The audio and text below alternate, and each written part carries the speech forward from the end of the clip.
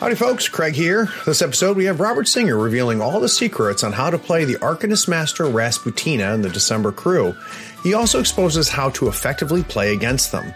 But before we jump in, our friends at Gadzooks Gaming have a sweet offer for all our US and Canadian listeners.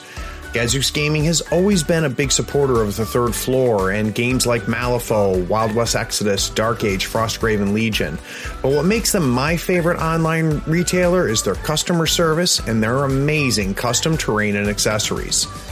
They're giving all of our North American listeners free shipping if you spend $100 or more and then enter in the promo code Third Floor. That's spelled out one word, THIRDFLOOR. Check them out at gadzooksgaming.com. The details are in the show notes. Now on to the episode.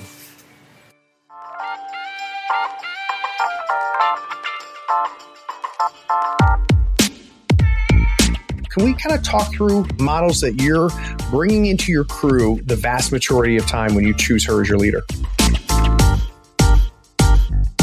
The things that I think most players are going to find most shocking is that Rasputina has changed dramatically in her play style. Yeah, that versatility is nice, man, Dave, because you get to decide how you're going to use those pillars if you have to. The number of cards you have is more of a resource now than ever before. But what benefits other than arcing does she get from those pillars? God forbid that you dirty arcanists have to have a little bit of a hard time winning games. The Justice is still somebody that worries me as a Rasputina player.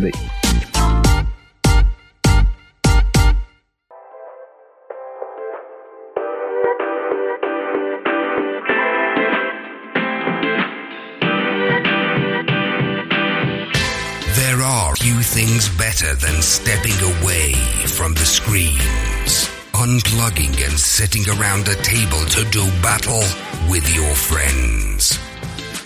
Every week, Third Floor Wars brings you the latest strategies, tactics, and reviews on board games, card games, and miniature games like Malifaux.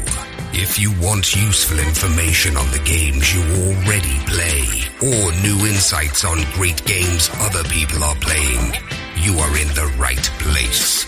Craig and Ray welcome you to the Third Floor and the Tabletop Talk broadcast. Greg here on the Third Floor. Today we're going to do a deep dive into the Arcanist Master Rasputina and how she and the December crew work in Malifaux 3rd Edition.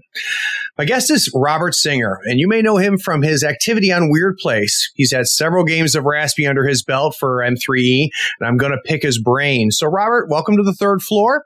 Can you give us some background on you as a player and what brought you into Malifaux?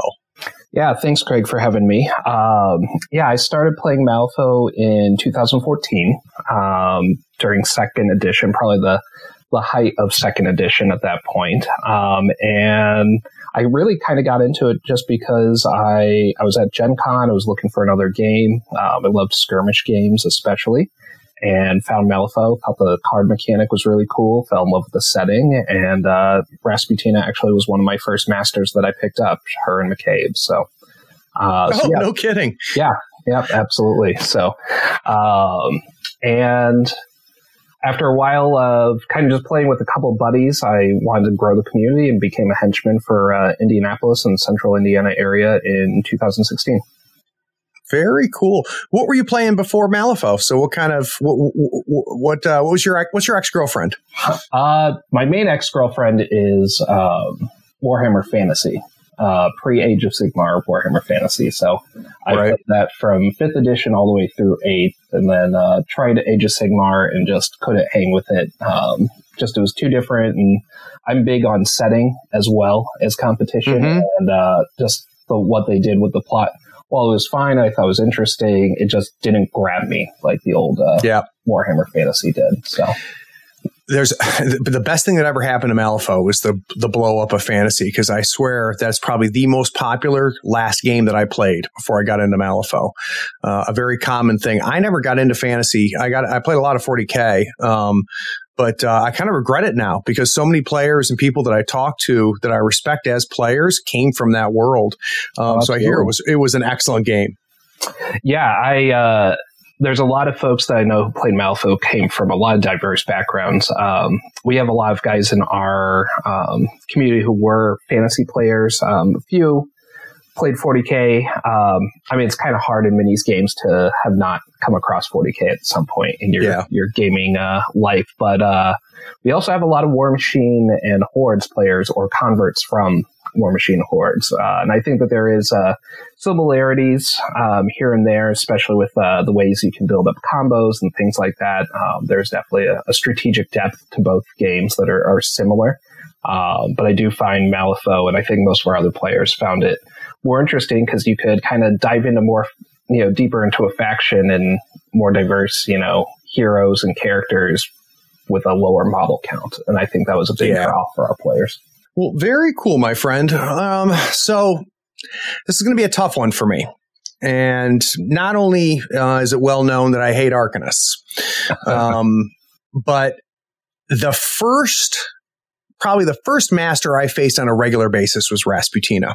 Okay. So my good friend and I, Jimmy, he and I were ex 40K players, getting tired of that, kind of getting tired of playing The Hobbit too. We played a lot of The Hobbit, and I picked up Malifaux and started painting him up and talking to him about it, sucked him in, and basically my first crew was Perdita, and this is early 2E. And he had Rasputina. And this is obviously not news to anybody. I'm terrible. And he's a very good player, a very good competitive player. So probably the first 10 or 12 games of Malifaux I played was me getting crushed by Rasputina over and over again. So I'm going to do my best. Be patient with me as I try to keep my lip bit through this whole thing. Not a problem. And I can tell you that one of the things that I think most players are going to find most shocking is that Rasputina has changed dramatically in her play style.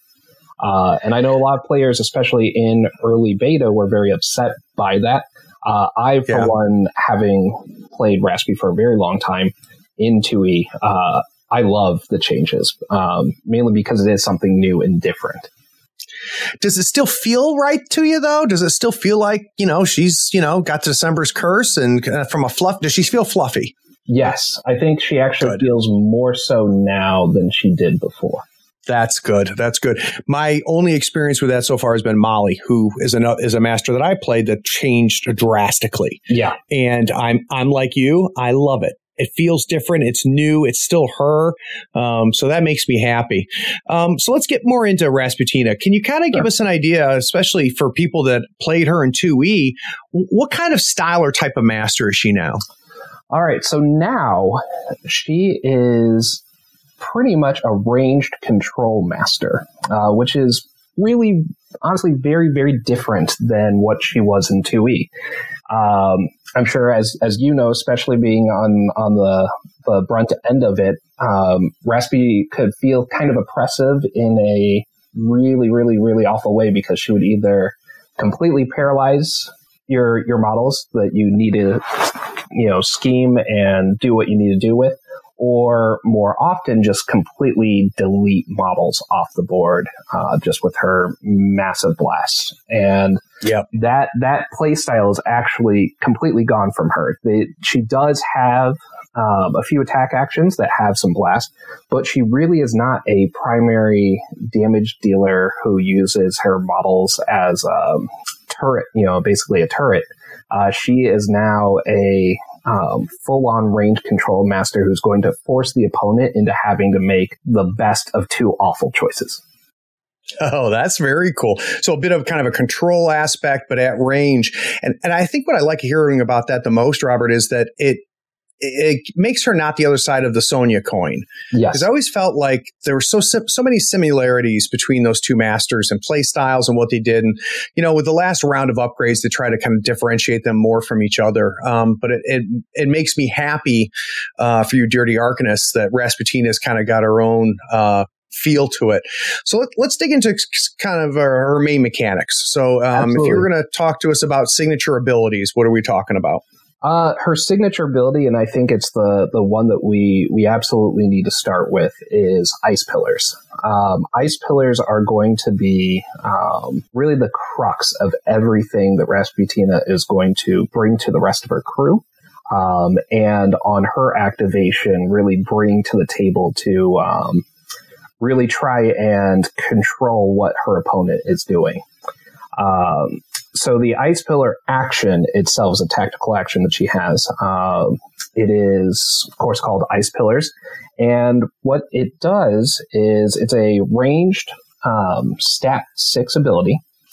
And the target number is very low on its target number 11. So essentially she needs a 5 to get it off. She has a built-in tome on the action itself as well. And what it does is it creates a height 4 blocking destructible, impassable Ice Pillar marker anywhere within range. The range of the Ice Pillar action is 12. However, that's misleading. And the reason being is that her front of card ability has an ability that will be familiar to most folks who played Rasputina or played against her, called Ice Mirror. And what this does is that instead of her being able to cast through models as it previously allowed, she now casts through Ice Pillar. So once she drops that first pillar within 8 inches of herself, she can actually cast through that pillar because she'll have line of sight with it being height 4 pretty much anywhere on the board. And so that extends her range, at least for the Ice Pillar action, to over 20 inches, probably about 21 inches.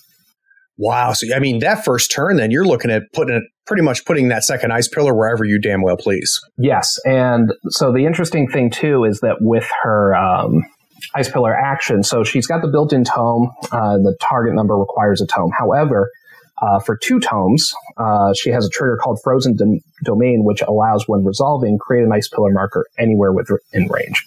So you drop that first marker, and because it's when resolving, you can drop 2 down. And so now you've got 2 in position of kind of where you want them around her. The next action, especially on turn 1, her second action, you're going to try and drop another, and now you can draw line of sight through one of those pillars. So you're getting 2 out in front of you between 8 and 12 inches on turn, the first action. Second action, especially if you have the tome in hand or you want to spend a stone, you end up getting 2 more that are going out as far as 21 inches. Wow. That's powerful. So can we get an idea, and I'm sure it'll get into it with her crew, but what benefits other than arcing does she get from those pillars?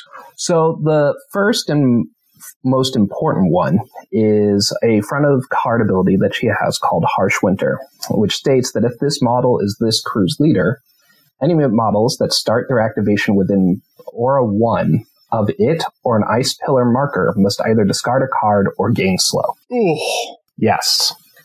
So essentially, what Rasputina is trying to do on the outset with the Ice Pillars is twofold. One, she's trying to create arc nodes essentially for herself, right, to see across the board, draw a line of sight across the board.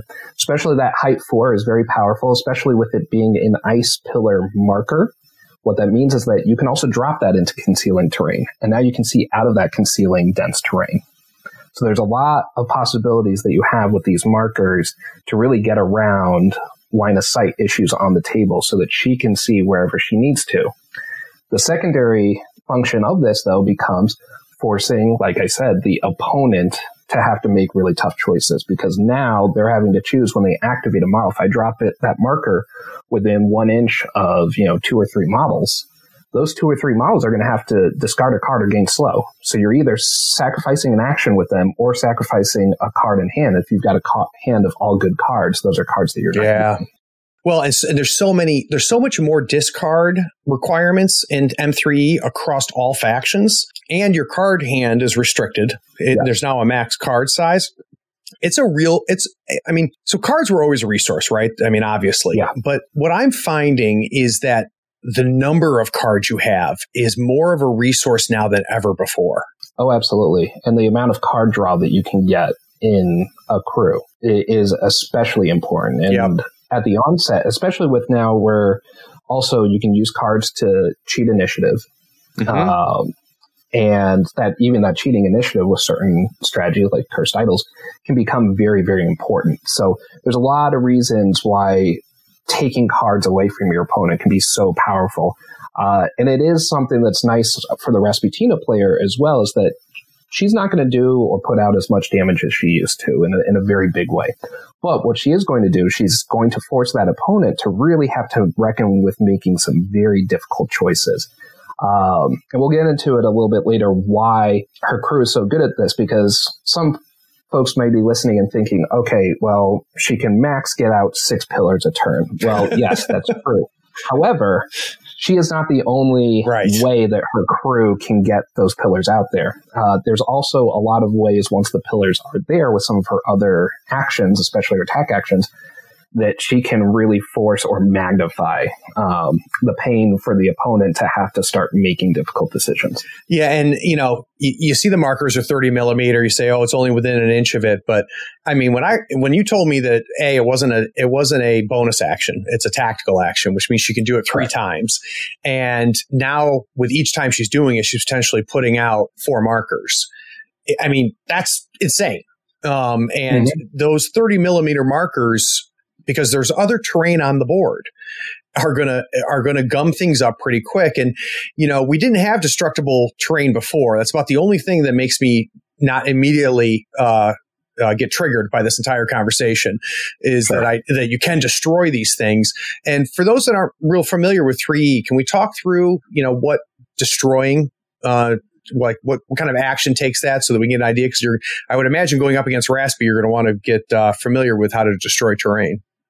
Absolutely. So a destructible terrain trait means that terrain is removable, and it's removable by models or, by models in general. So any model, and this also is very, very important for those who are going to try and attempt to counter Rasputina, is that any model, does not matter if they're significant or insignificant, can still take an action if they are within 1 inch of a piece of destructible terrain to remove that piece of terrain. So the bright side is that your insignificant models, your rats, your hollow waifs, and others who cannot scheme and cannot interact are still able to remove an ice pillar marker and any other type of marker or destructible terrain. But they still are probably going to, if they're starting within 1 inch, they're still going to have to either discard a card or gain slow. Yep. So you're still limiting even those models. But I have found, especially in the opponents that I've played against, that some are definitely willing to make that sacrifice on their insignificant model of having them gain slow just to destroy that piece of terrain. Yeah. There are other... Oh, go ahead. No, I mean, and this starts to get into what you hinted at, Robert, which is, leaving them to have to make 2 bad decisions. Yep. So yeah, even somebody like an insignificant model such as a rat, who actually for a Hamelin crew has so many other very important things to do outside of just the typical scheming, may have to gain slow because Hamelin's got to hold on to that one important card to be able to destroy that model so that Hamelin or Nyx does not get slow. Yep. And the key being, like you mentioned, as we get into the crew, we're going to find out these aren't the only way that those pillars are popping up. Correct. Talk to me. So we got kind of an idea, maybe even kind of an idea of first turn. Is there any other main strengths that we should keep in mind as we move forward with her? Sure. So one of the important things for her personally with the ice pillars, aside from the fact that she's going to draw a line of sight through them, especially that'll come into play with pretty much all of her attack actions, and that's pretty much what every action she has on her card other than ice pillars is an attack. Outside of that, she also does have an ability called Ice Shield, which is her only form of defensive tech, which is when this model suffers damage from an enemy attack action, it may remove an ice pillar marker within Aura 2 to reduce that damage down to 0. So unless she's going up against somebody with irreducible damage like Leviticus, she's going to be able to, if in a panic or if something does get super, super close and into her face, you can, and you're usually going to see it coming, you can drop a pillar or 2 right in front of her so that you have those as an extra buffer. And it'll save you some stones as well, because now you're reducing that to 0. It's a surefire thing. You're just taking that one ice pillar off that's there specifically to protect her. And I would imagine you're going to get double duty out of that, right? So you can put those pillars up close to block lanes to, provide protection, and then use them later if they do get in on you. Oh, absolutely. And so that's one of the nice things too, is that still, if somebody gets into Raspy, the ice or the Harsh Winter ability still states that it's not just the ice pillar. It's if somebody starts with an activation within 1 inch of her as well. And so the other nice thing, and I have had this come up in games before, is that if I'm playing into like a Lady Justice or the Vix or something like that, then I'm really, really concerned about all the damage dealing models that they have. I'll drop some pillars right in front of her that, one, are going to block a lot of easy charge lanes for models, but two, even though it's blocking everybody else's line of sight to her, it's not blocking her line of sight to them. And so she now has this wall that she can use to protect herself in multiple ways and other models behind that same wall, and have the ability to basically eschew wounds. Yeah, that versatility is nice, man, because you get to decide how you're going to use those pillars if you have to. Exactly. And they're not just there as a safety net. They have uses beyond that. So I could see that being really, really good. Let's dig a little bit in more to the offensive capabilities. You mentioned there's some attack actions, that she's not the blaster she used to be, but what is she doing offensively? All right. So I will actually start with her blast attack that she does still have, which is called Winter Strike. It is 12 inches, stat 6, resisted by defense, and essentially it's your typical 3rd edition blast attack, I would say. So it's got a damage of 2, 3 blast, 4 double blast damage. In addition, you push any model that is damaged by the action up to 1 inch in any direction.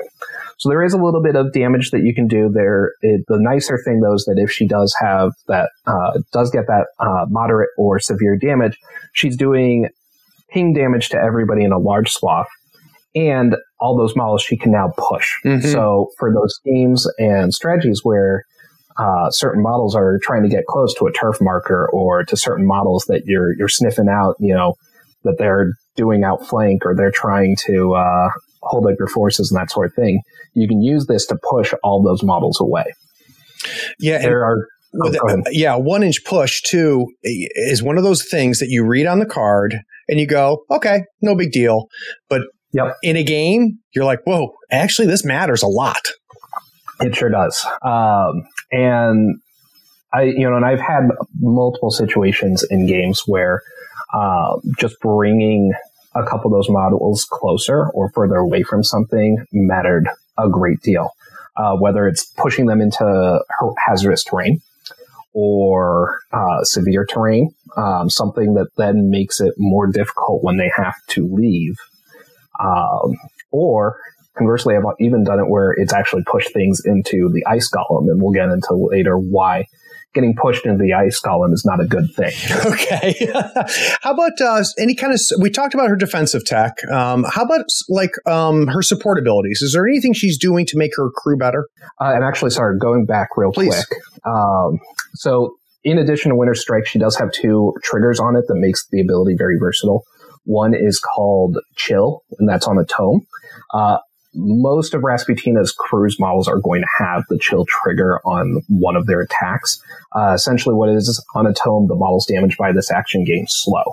So again, now you have, in addition to those ice pillars going out, you have another way to get slow out. And in this one, it's an en masse, especially if she gets one of those blast markers. So, and then similar to Rasputina in the past, she does have a mask trigger to take the action again, targeting the same model. Yeah, that's good. That's good. And it sounds to me what little she traded in damage, she's gaining a lot in applying conditions and controlling things.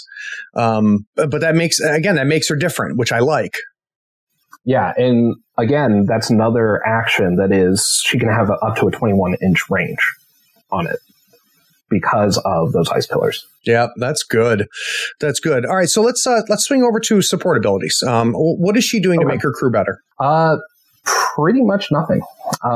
There's very little on her as a master that makes her crew better. The only thing that I would say truly from a strategic tech list building aspect as far as trying to counter specific models that Rasputina can do is the fact that she herself is ruthless. So she can ignore terrifying and manipulative models. But otherwise, she really doesn't have a lot outside of Ruthless and her Harsh Winter, which is throwing out that slow from the Ice Pillars. What she more is she is the focal point to throw out the Ice Pillars. That is the main form of support that she's going to do. That makes sense. Now, so it sounds like she can work somewhat independently, that it's not some of those masters out there that are linchpins to the success of the crew. Have you found yourself hiring her as a master with other leaders? No. Okay. The main reason is that Harsh Winter ability goes away if she is not the leader. Oh, right. That makes sense. So I do want to go back real quick to something about attack actions as well, is that she does have a third attack action that is actually really, really important and integral to some of the ways that I play her, and I think that fit the control aspect better. So as good as Winter's Strike is with the 12-inch range and the blast, she also has a 6-inch shockwave that is quite unique. What it is so it's a stat 6, target number 11. Instead of dropping a shockwave marker, the action can actually center itself on an ice pillar marker within range. And if it does so, the action, the models damaged by the action suffer an additional +1 damage. So the shockwave stat line actually, shockwave 1, move 14, damage 1, but becomes damage 2 if it is a ice pillar. They also gain slow and staggered, which is a lot for one shockwave. There's a lot of efficiency there. Yes. And so that one's going to have only about a 14-inch range or so, because she's going to, or probably about 15 inches, because she's, even if she casts that through one of her other ice pillars, it can only go onto an ice pillar that's within another 6 inches. But to me, Freeze Over can be one of those abilities that is really going to be sneaky for Rasputina player to use on opponents who are either not thinking about it or not suspecting it. Because with all those other ice pillar markers that are flooding the boards by the end of turn 2, when those models, your opponent's models start having to either discard or gain slow, if they've chosen to discard to not gain slow, you start dropping those shockwaves where now multiple models are going to have to, again, test. Mm-hmm. And if they fail that not easy move 14 duel, they're now taking 2 damage, gaining slow, and staggered, which is really, really, really going to hinder them from moving around the board. Yeah, that's a big deal. You've likely done some damage to their hand already. And for most models, that's going to be, a 9 or better. Which, oh boy, I like it, man. A lot of tough decisions. You're keeping your promise from the beginning. Is you're constantly forcing them into tough decisions, and you're the one that's controlling when those decisions pop, which I like as well. Because if I'm up against Rasputina and she hasn't activated yet, and I'm activating next to a pillar, do I discard? Is she going to come in here and hit me with a shockwave? Do I say? There's a lot of decisions that have to be made. Yes, and I like to think of her a little bit as an avalanche, which I think is also apropos for the ice theme. But the way that she and her crew can interact with one another to force the opponent to have to start making those decisions. And at first it's tiny ones here and there, but they build up and up and up and up, especially the more ice pillars begin to flood the board. I think the big thing is you're in so much control as the Raspy player, yes. And your ability to dictate this. I could see that being in the right hands, especially being potentially devastating. So I get the avalanche. So yeah, and she does also, if she does get locked into melee, which I don't suggest, she does have a 0-inch melee attack. This one does also hand out slow, but it's relatively low damage. There is a built-in trigger, though, that pushes models away from her. So she always has these little ways to push models around here and there. Yep, and that harkens a little bit back to Tui, and her ability that if she does get locked in, she wants to get out, and the ability to mitigate how much damage she's going to take in that process is good. That's very interesting, Robert. I get what you're saying, how she feels more like Raspy. It feels like these new abilities are fluffier. You get more of the cold theme going with all the slow and the pillars and things like that. Very interesting. I'm not looking forward to playing against her. And I haven't faced her yet. And until we talked, I hadn't really looked her over, except right here before the show.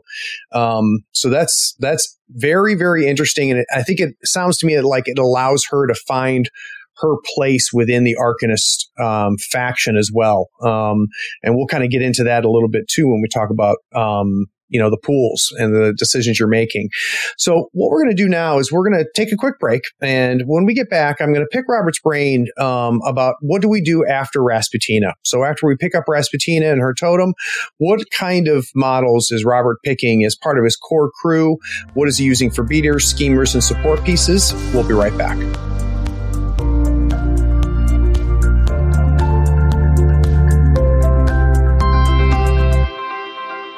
Howdy folks, Craig here. Now if you love gadgets as much as we do, you're going to love the new Third Floor Wars Gadget Bundle from Schooner Labs. Branded with the logo of your favorite podcast, it comes with 2 measuring multi-tools, a compass stepper for those tight and important movements, along with a compact dashboard to track your turn, strat, and scheme scoring along with your soul stones and pass tokens. It is the perfect bundle for anyone who plays Malifaux or just wants to look cool while doing it. The link is in the show notes. Check them out and help support your favorite gaming podcast.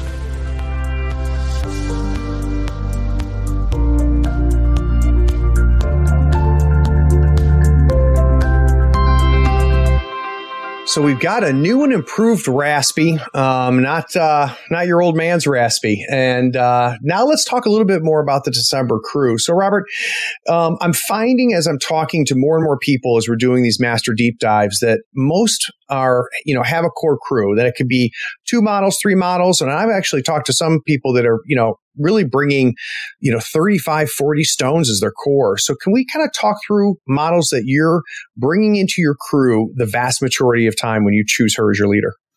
Absolutely.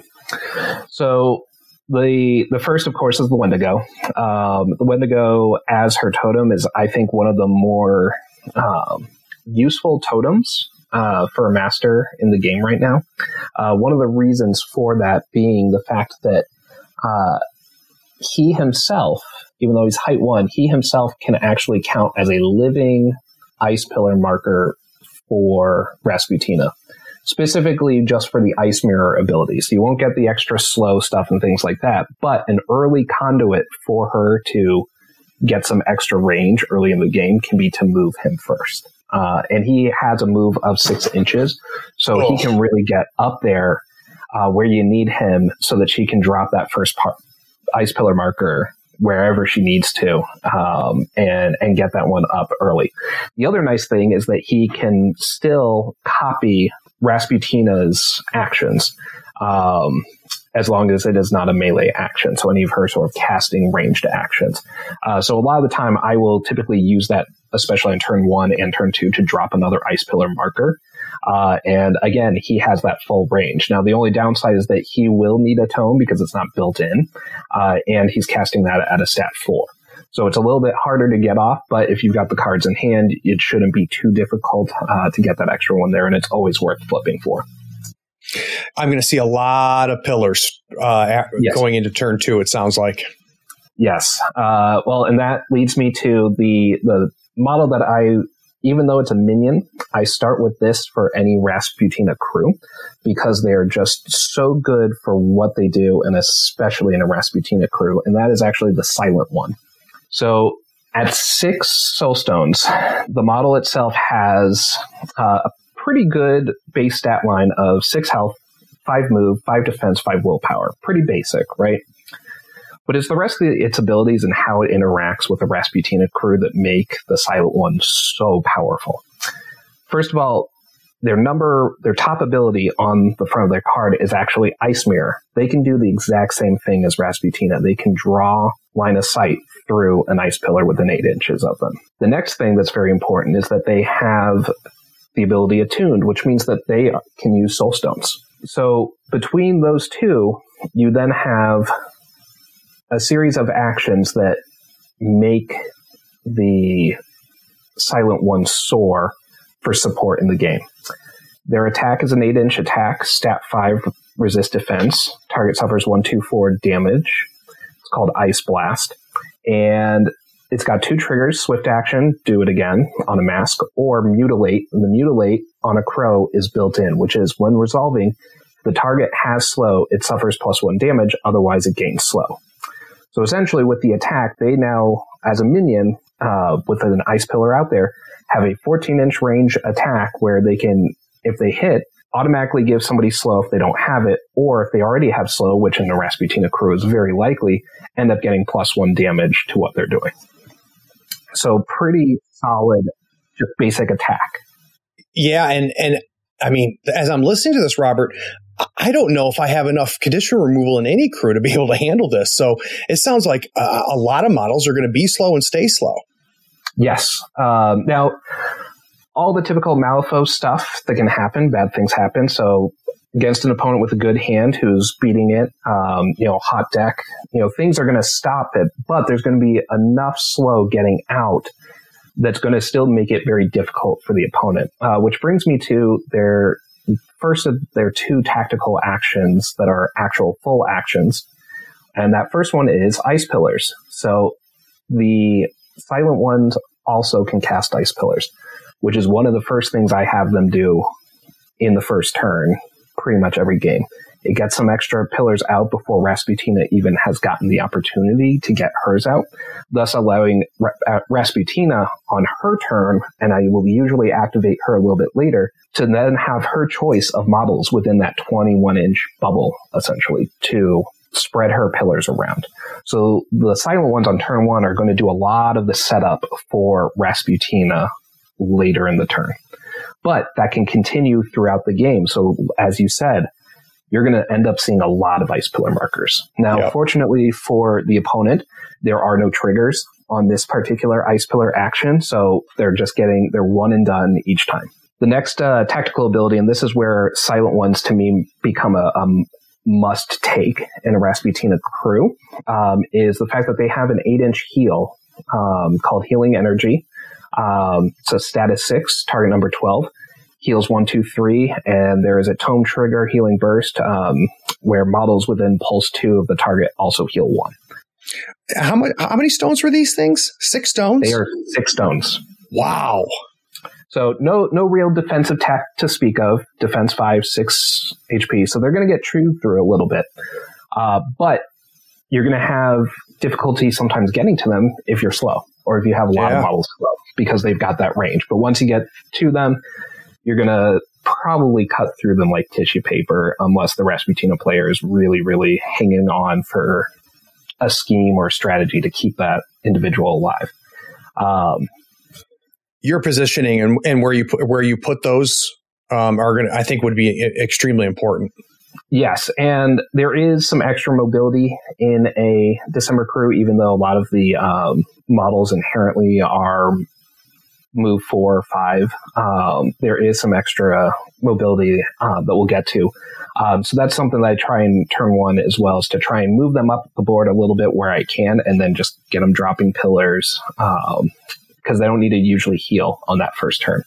The healing will come in to play more prominently with some of the other members of the crew. So they also have a bonus action that's range 2, targets corpse markers, and it heals them 1, 2, 4. It's called Grim Feast. A lot of the living December models, so Silent Ones, December Acolytes, Horcats, have this ability. Again, that's one of those things that feels very much in theme for them, that so many of the December Acolytes, the members of the cult of December, are essentially cannibals.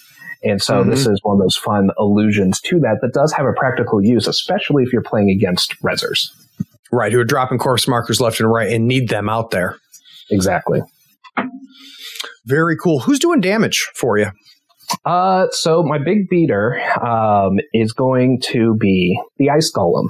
The Ice Golem is, I think, one of the best bargains for a beater that Arcanists have. And Arcanists have a lot of really great options, but to me, the Ice Golem is kind of stands alone, separate from the rest, especially if he is in a Rasputina crew. I'm very high on the Ice Golem because throughout 2E, you almost never saw him at all. Part of that was the fact that he had a defensive 2. So he was very easy to take down, and he was too expensive for what he does. Fortunately, we don't have as silly stats like that, especially for important, expensive Enforcer models like the Ice Golem.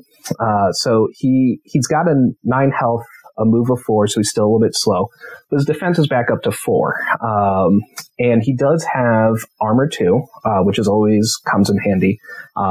Definitely have to be careful of anti-armor models and anti-armor tech. But he does have a lot of ways to get up into the thick of combat. And we'll talk about this other model in a little bit, which is Snowstorm, which is Rasputina's henchman. But Snowstorm has ways to push and get extra movement out of the December models. So Ice Golem is actually going to be able to get up into the center of the board where you need him fairly quickly with some good play and some good tactical maneuvering as well as target selection. He has Flurry.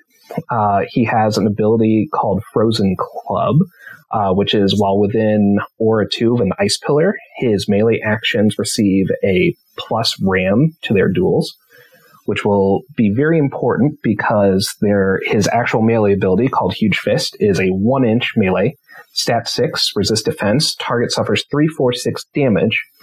The ram trigger is Frozen Smash. When resolving, the target suffers plus 1 damage or plus 2 if it has slow. Oh. Which is potential 5 minimum damage if he's attacking a slow model. I think that's the first time I've come across that so far in 3E. That's incredible. Yeah, it's rough. I've had it only go off a couple times. Usually, as the players, as your meta starts to evolve and get used to certain things, a lot of my players have realized, if I'm going to take slow off of a model, it's got to be the one that's on the ice, that's going to be in combat with the Ice Golem, because I don't want it to just die immediately. He does also have the chill trigger, so he can throw out slow. But that's his main bread and butter attack. That's what he does, is you want to get him up in there and really just start smashing face as quickly as possible. He also benefits from Ice Pillars being around because he has a 4-inch pulse bonus action called Reform from Ice. Which is he can remove any number of Ice Pillar markers within range, and he heals 2 for each pillar marker removed. So he has a built-in extra heal there. So if something gets pushed into him, or if he charges something and he's still near some Ice Pillar markers, he's going to be able to, get 3 actions off of attacks, and then whatever hits him back, next turn, if he's still up, but still not looking great, he can do that Reform from Ice action or bonus action and take some wounds back by himself. And I like that the Raspi player has to make that decision. Do I keep those pillars for the damage, or do I save his rear end? Yeah. So there's some balance there, which I like. How often is he seeing turn 5? I've not lost him in a game yet. Yeah. That's what I was afraid of. Now, the reason being, though, is not just because of that. The reason being is because I like to, a lot of the time, if I'm taking him into a crew, and I usually take him, even if it's a more scheme-oriented crew, just because he is such a distraction that the opponent has to deal with, on top of all the slow and card manipulation that's going on. He's something that they have to deal with if I send him into something. So I like to take him, and if I do, I'm ending up taking 2 of the silent ones. And so they're also able to just heal him back up to full if I need them to. And if I have the cards in hand to make it all happen and get to the maximum of what I need.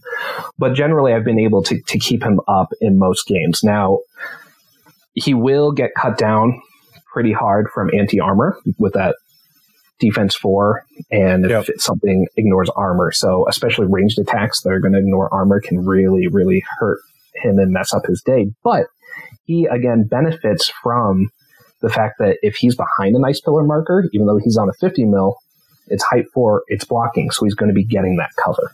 Yeah, that's good. And yeah. And it sounds like I'm starting getting a sense that there's a little bit of pressure on Raspy's hand because there's a lot of stuff that she can do and her crew wants to do, and you only have so many cards. So I'm starting to get a sense that you're having to be very smart about your decision making.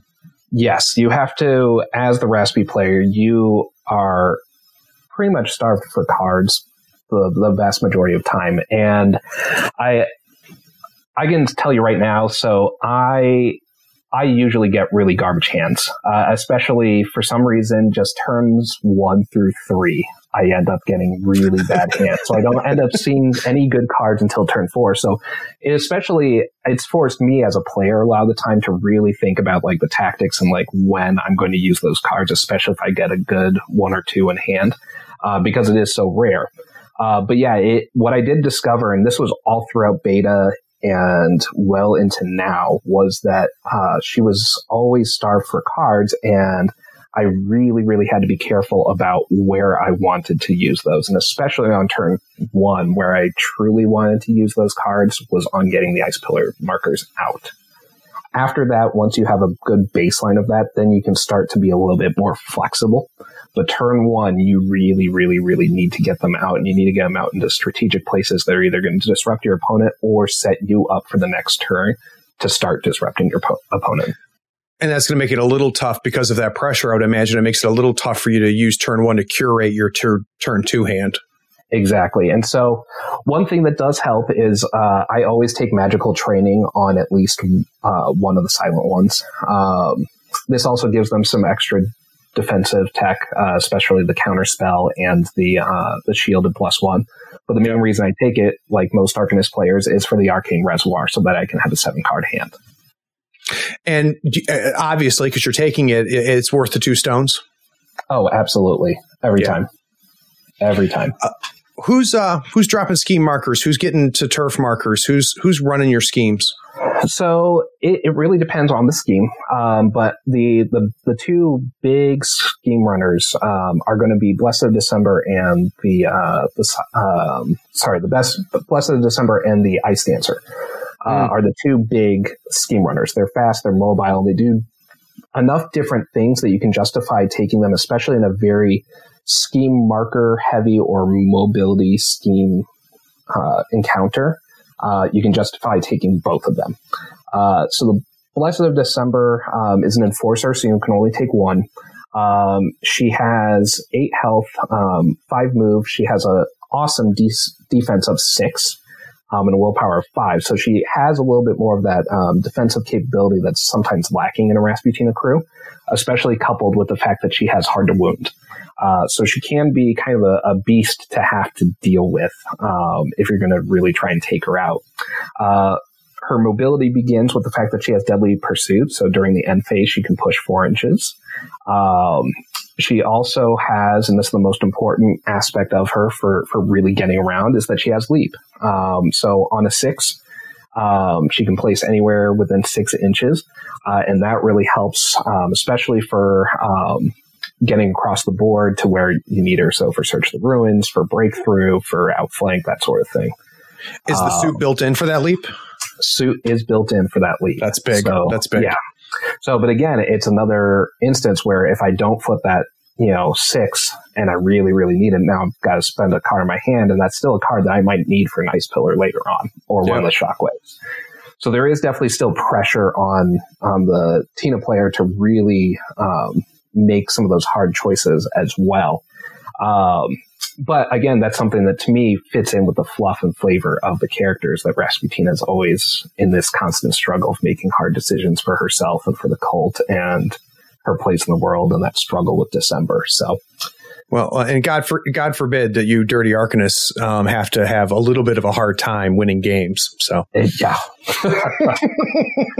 So speaking of hard times, the Blessed of December also has a pretty vicious attack called Ferocious Claws. It's range of 1 melee, stat 6 resist defense, and target suffers 2/4/6 damage, and then gets pushed up to 2 inches in any direction. There's a whopping 3 different triggers for this. So critical strike for the +1 damage on a ram, pouncing strike, which can sometimes be one of my absolute favorites with her, which is on a mask. You place the Blessed in base contact with another enemy within 5 inches in line of sight, and then take the action again, targeting that enemy model. And then on another mask, a separate mask, Onslaught, so she can just take it again against the same target model. So she has a lot of options if she does need to attack something, especially she can be a good enemy scheme runner hunter. She can go and kill a model very easily, especially a minion for Reckoning. So she has a lot of different versatile uses, and I pretty much take a Blessed in any Rasputina crew. Between her and the Ice Golem, that's 2 models that we didn't see much of in 2E, so I'm glad they've got some new life. Yeah, and honestly, the only time you would ever see Blessed was really not as Blessed. You would see it as Miranda turning into the Blessed in Rasputina crews, especially for something like Undercover Entourage. So you really never saw it even hired into the crew. The only way you'd see it on the table is if an out-of-faction model was taken first. That makes sense. Now, does that pretty much build up your core as far as the December models? So my core, I would say, is the aforementioned Blessed, the Silent Ones. However, there is one that's in the Ice Golem, but there is one that's missing, and that is Snowstorm, and that's Rasputina's henchman. Snowstorm is one that I don't think is 100% necessary in every encounter. However, it is one that I do like to take in most, and that's because it's essentially another Blessed of December, except that instead of getting the extra movement itself, it's giving extra movement out to everybody else. So it has a very similar stat line of 9 health, move 5, defense 6, willpower 5. However, it provides a little bit more buff for the rest of the crew, especially early on in the game. She has Mill of the Storm, which is when a friendly model within Aura 3 suffers damage from shoot actions. You reduce the damage by 2. She also has Charge Through, and she has the same exact attack as the Blessed of December. So Charge Through essentially means that when she takes the melee actions that are generated by Charge, she gets a plus to the damage flip.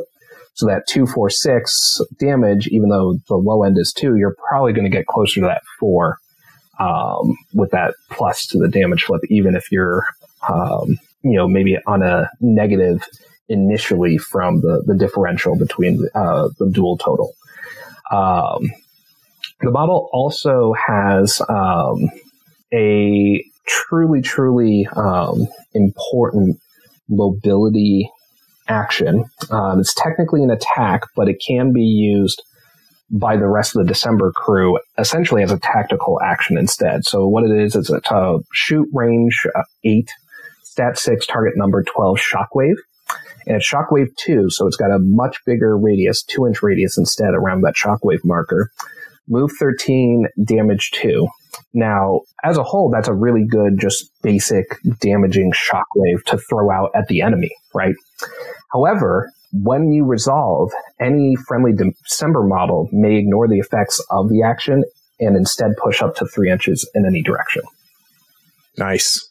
So you don't even have to, you can renege with the December models and just let them get pushed, while enemy models, especially if you got a big morass right in the middle of the center of the board or something like that, you can start damaging your opponents and pushing your other models.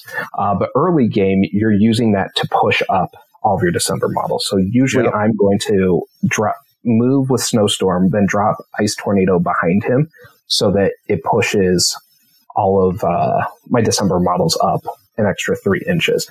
Sometimes I'll even, so there's a ram trigger called Cataclysm, which allows a second shockwave marker to be dropped within range and line of sight. So sometimes if I've got that ram in hand, if it's a 6 of rams or higher, I can drop that down and then affect almost the entire crew and get them that extra 3-inch push, which for several of those models, especially Rasputina and the Silent Ones, and definitely the Ice Golem, that's a big deal of getting them further up the board. Finally, he's got a bonus action that's really, really important called December's Command. So it's a 6-inch range, stat 6, target number 10. And you target another friendly model with Demise Frozen Heart. We haven't gotten too much into that, but there are a few models in Rasputina's crew that have Demise Frozen Heart, which means that when the model dies, they drop an Ice Pillar marker in base contact. So when you target a Demise Frozen Heart model, which is essentially only a handful of her crew, it's really not any of your living models like the Silent One or the December Acolytes or the Horcats, but it's more your Ice Gammon, your Ice Golem. So when you target one of those models, you push that target up to its move in any direction. So that's where the Ice Golem is now getting his extra movement from, is that he can end up getting Ice Tornado that pushes him 3 inches, and then December's Command that pushes him another 4 inches. Now he's pushed 7 inches. So if you want to get him close to the center of the board or elsewhere, he's gotten 7 free inches of movement before his turn even starts, where then now if he does decide to walk or charge, now he's gotten up there a little bit more, and so he's more akin to other models that he can actually get somewhere with about 11 inches, 12 inches of range.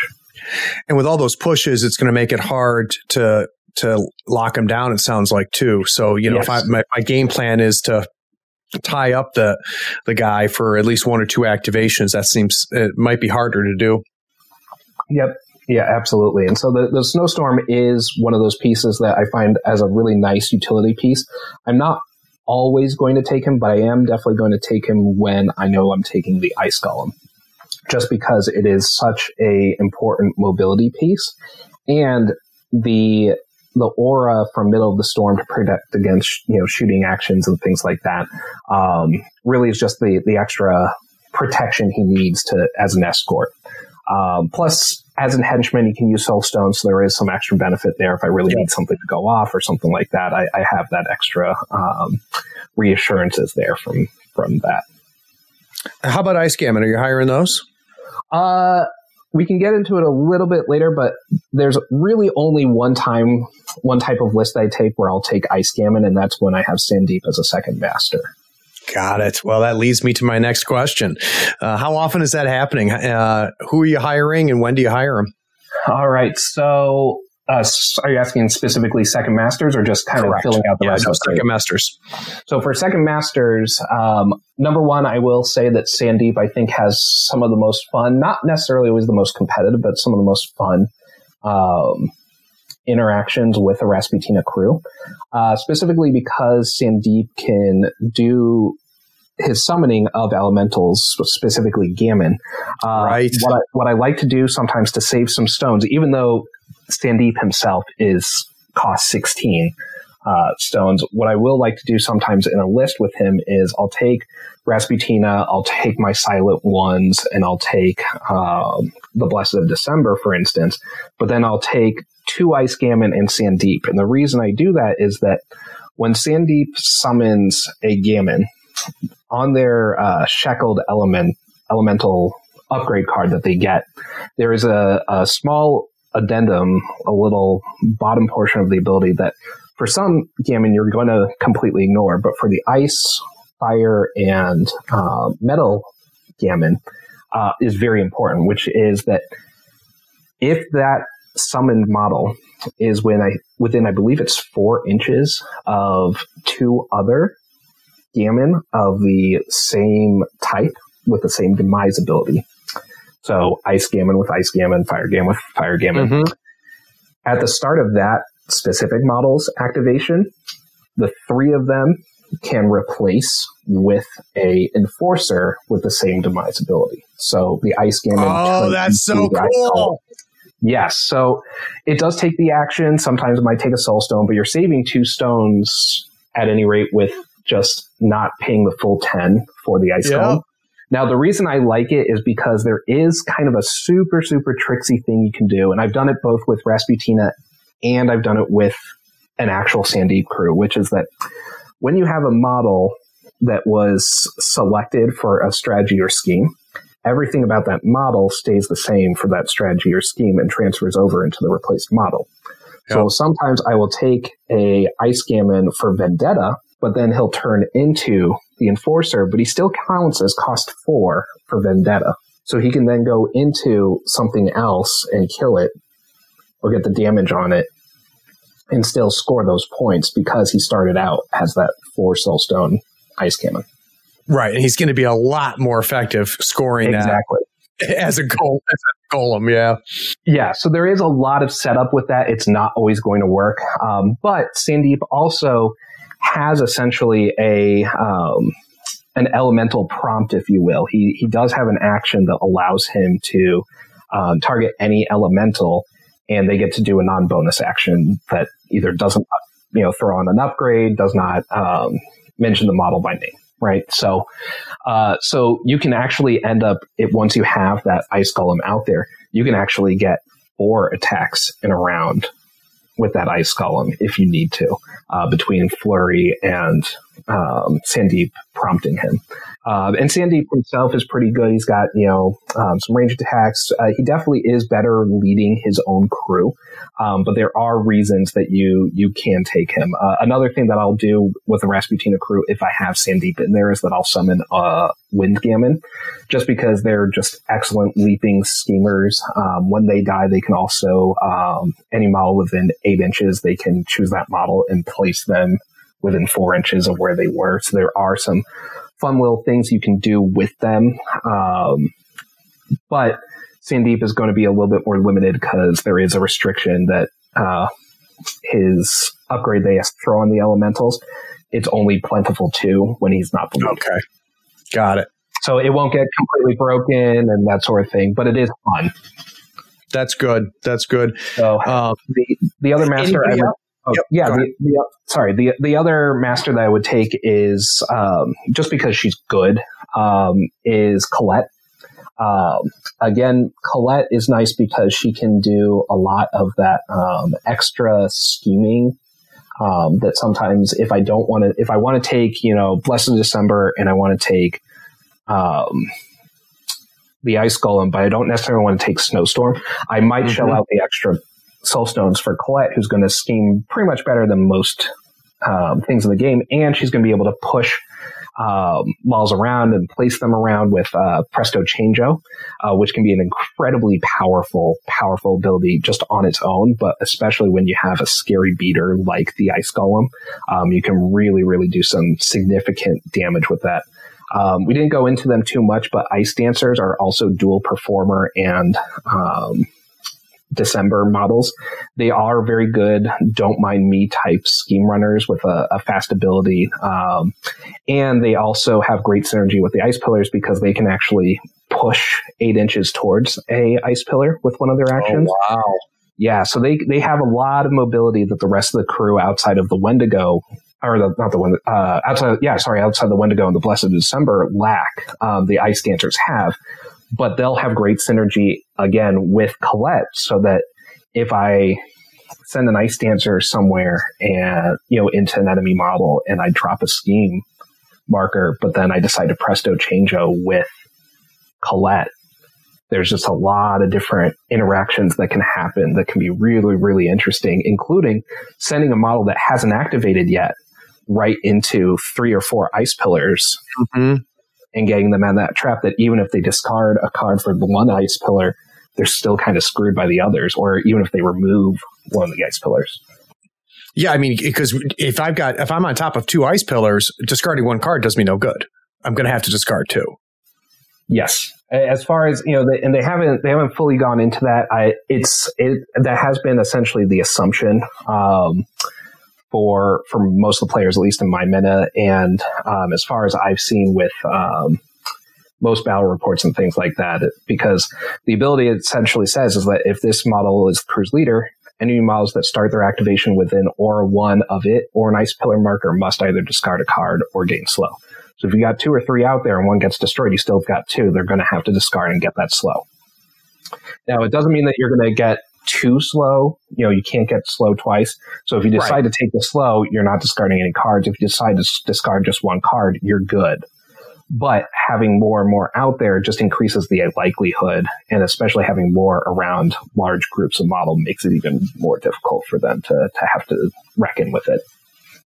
Now, Robert, I've been talking to a lot of competitive players here and over in the UK, and one thing that I'm hearing, and I want to know if you are finding this yourself, is that they really enjoy hiring another master, but they're telling me that it's more fun than it is competitive. Are you finding that to be true with Raspy or just in general? With Rasputina, absolutely. I think that she excels better on her own, and really more than most other, even Arcanist masters, I think that she really excels by just having December-only models.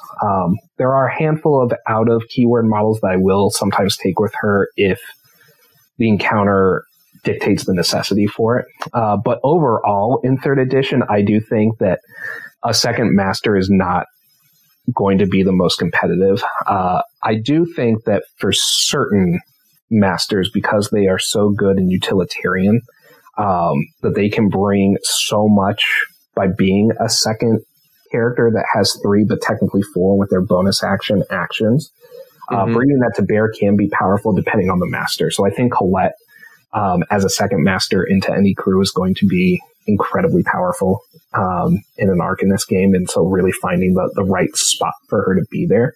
I think that a good competitive player will still be able to get work done and win some games in a competitive environment with her. And across other factions, I do think that there are a handful of masters that are powerful enough because they don't have to necessarily worry about supporting the rest of their crew. They're going to do their thing and they're going to do it really well. So like Lady Justice and Misaki are 2 others that come to mind from Guild and Ten Thunders respectively.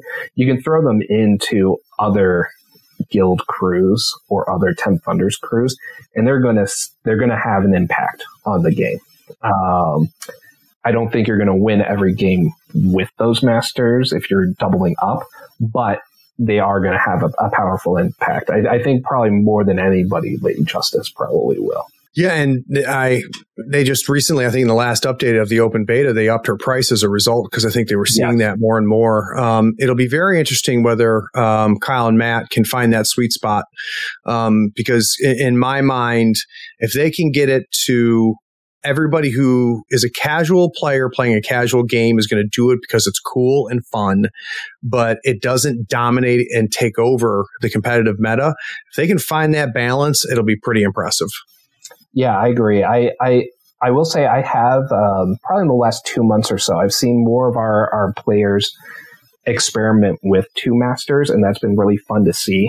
Somebody most recently in one of the tournaments I ran, I had to play as the ringer, and he was playing actually Yuko, the new Ten Thunders master, because he just picked her up at Adepticon, and he actually took Misaki as an extra master, and it was honestly very, very effective. We ended up having a close game. I played as McCabe in that one, and we ended up having a very close game. But Misaki definitely had an effect on it because he really could just have her run an entire flank by herself because she could go wherever she wanted. And she could drop the schemes and do what needed to be done. And he had breakthrough and search the ruins and things like that going on in the scheme pool. And so he really was able to use her effectively. And it was really only through some trickiness here and there with McCabe that I was able to pull out just a one soul stone or 1 point lead in the end. But that was one of those marriages between 2 masters that actually really terrified me because of some of the stuff that the synergies that they had, but also the fact that Misaki is just really good on her own. Is there any, Robert, out of keyword or versatile models that are making it into your December crew? Yeah, once in a while. So one that I really like to take, and it's not going to be all the time, but it will be very situational, is that if it is a very, very, very scheme marker heavy pool, and if I'm going up against somebody like Colette or Parker or something like that, the Saboteur, I think, as a versatile model, has a lot to offer between it being disguised, which means that, can't resolve the attack actions from charge. Don't Mind Me, which means they can still interact while engaged. And then its attack, Arson, which is a shockwave that removes an enemy scheme marker. So especially that ranged scheme marker removal is really nice. And the bonus action also, Sabotage Their Plans, is you target the enemy scheme marker and you remove it, and then you drop one of your own in base contact. So the Saboteur I like. The Soulstone Miner, I think, for any Arcanist player is one that's going to be good and have its uses. As a versatile 6-stone model, it's got, some really good defenses. It's got a bury mechanic that can, shunt it across the board if needed for something like Breakthrough or Search of the Ruins and things like that. And also it's got a really great ability to literally do what it says and mine soulstones for you, because it can take stunned at the start of its activation, which means unfortunately it can't take bonus actions. And since it's a model that can only take the interact action as a bonus action, it means it's not interacting that turn, but you're gaining some soulstones from stunning that model. Yeah. So if you're running low and you need them, it's a good model to take. I love the Windgamut in general. Even at 7 soulstones, it's going to really get a lot done, especially being a leaper and hiding it behind terrain. And the Mech Arachnid as well. If you need something that is anti-armor, which there is really not a lot of in a Rasputina crew, it's going to chew through armor, hard to wound, hard to kill, and can be potentially really mobile if you take the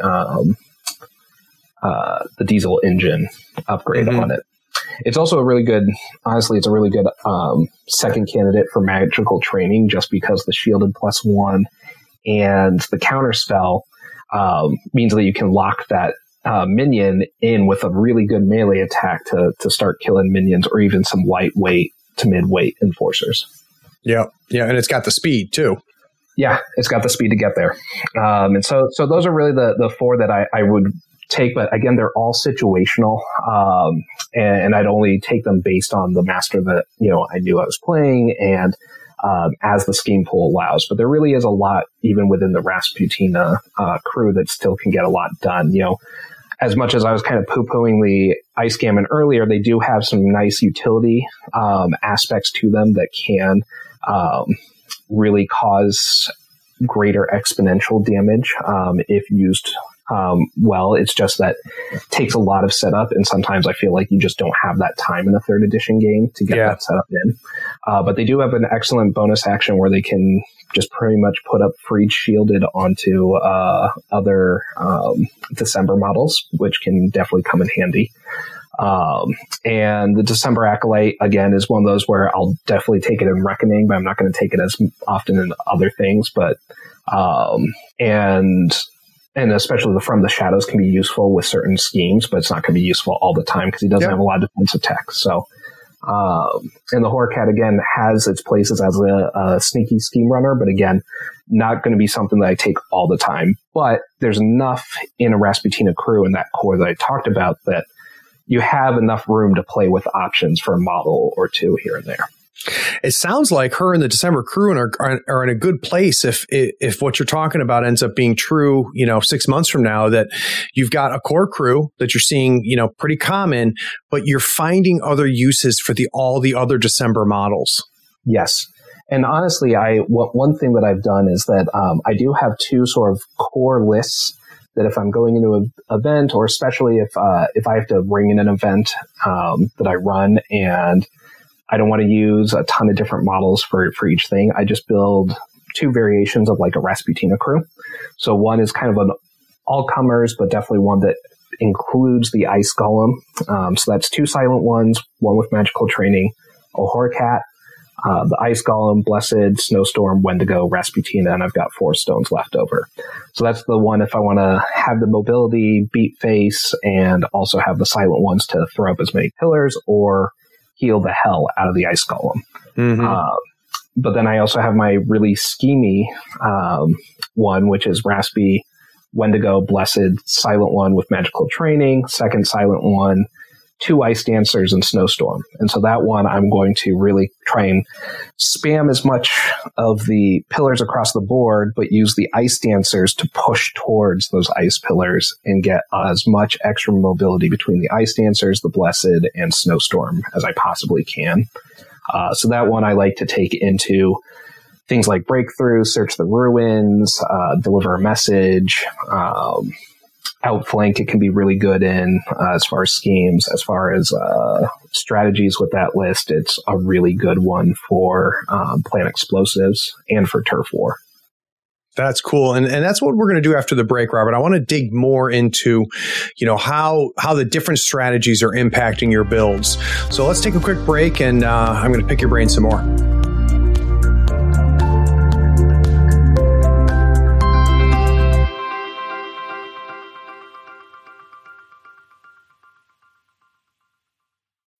When you need mealtime inspiration, it's worth shopping Kroger, where you'll find over 30,000 mouth-watering choices that excite your inner foodie. And no matter what tasty choice you make, you'll enjoy our everyday low prices, plus extra ways to save, like digital coupons worth over $600 each week. You can also save up to $1 off per gallon at the pump with fuel points. More savings and more inspiring flavors make shopping Kroger worth it every time. Kroger, fresh for everyone. Fuel restrictions apply.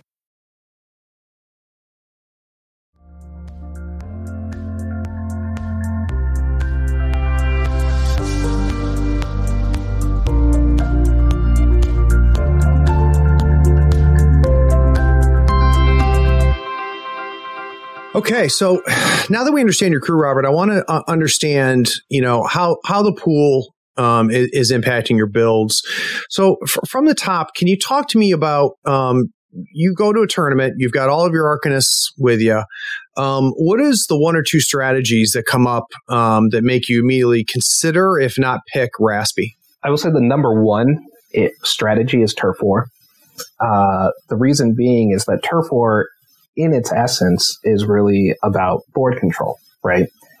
And especially if the deployment is standard or flank, I'm going to take Rasputina probably about 85 to 90% of the time if I'm wow.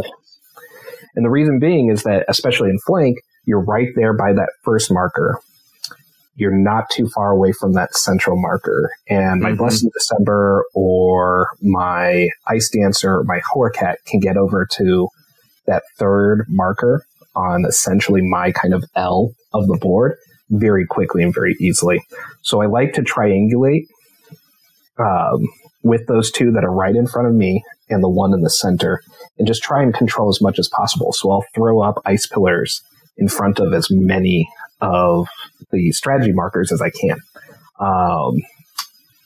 The other thing that I like with turf war is the fact that I have, between Blessed of December, Snowstorm, and the Ice Golem, 3 potentially scary beaters who are going to, number 1, the Ice Golem is going to make anybody think twice about trying to get to that center turf marker, especially once I start throwing up pillars that's going to protect it a little bit more from shooting attacks. Usually I'm going to throw the Snowstorm up near, in between the turf marker that is closest to my deployment area and the center marker, again, so that he can be there to support whoever he needs to with either mobility or attacks and, a nice charge.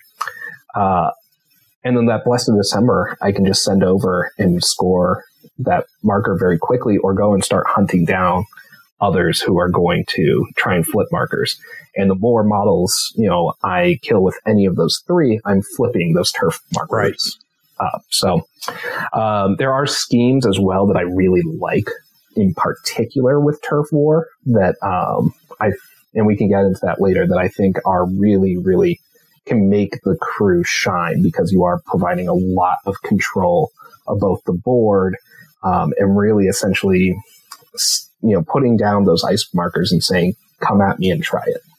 Yeah, those two key pieces, the golem being able to really help you lock down and intimidate that middle, and then the blessed to not only get that left or right hand marker down, but also to immediately then go on offense and play zone, make sure nobody gets past her, and then push into that table quarter. That makes a lot of sense to me. How about plant explosives? Do you find using Raspy with that? Yeah, and that second list that I mentioned, the very schemy list where I take 2 Ice Dancers, the Blessed, that's the one where Plant Explosives, I think, can shine. Again, because the extra mobility that I'm even getting out of Snowstorm, because that Shockwave affects Snowstorm as well, because it's all December models. And so it can get that push as well. And so getting any of them across the board is not very difficult. And the fact that, again, the Ice Dancers both have Don't Mind Me. So even if somebody locks them down, I can potentially, towards the end of a turn, score for those explosives. And so there is, again, that cumulative effect, especially as I'm starting to slow everybody else down, really try and block areas, especially if there's a lot of terrain density near the center of the board. I can also try and strategically throw up as many markers as I can to funnel my opponent into certain areas, which then, again, is going to hinder where they can plant their explosives unless they've got place effects or something like that. So I do like plant explosives. I don't think it is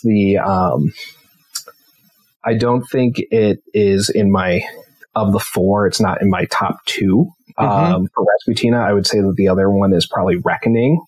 Even though she's not a very killy master, she has a lot of the ability to, between her attacks, the silent ones, the Blessed, the Ice Golem, enough damage that can get through, and especially if slow is out on models. Yep.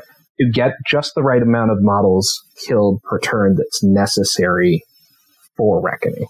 And again, that threat being there constantly with the Ice Golem and with the extra damage that can come, especially like I mentioned, the December Acolytes I think are very good ranged wise because they have the Mutilate trigger as well. So if you start pinging everybody with Mutilate on a model that has slow, you're getting extra damage from every one of your ranged models. Yeah. And that can build up over time and really wreck some, 5, 6, 7 health minions or enforcers. Yeah, and I think that we're going to find this bears out as this edition gets more mature, or at least this set of strategies get more mature and get more play on it. When you read Reckoning, the first thing you think of is obviously damage output and resiliency. But I think one of the secret things out there is mobility, because you need to know where to pick your spots to be able to really get the points as they stack and as you're scoring beyond, and the ability to have the model where you need it to be and not giving your opponent a place to run away or making it at least harder to run away, I think is a big deal.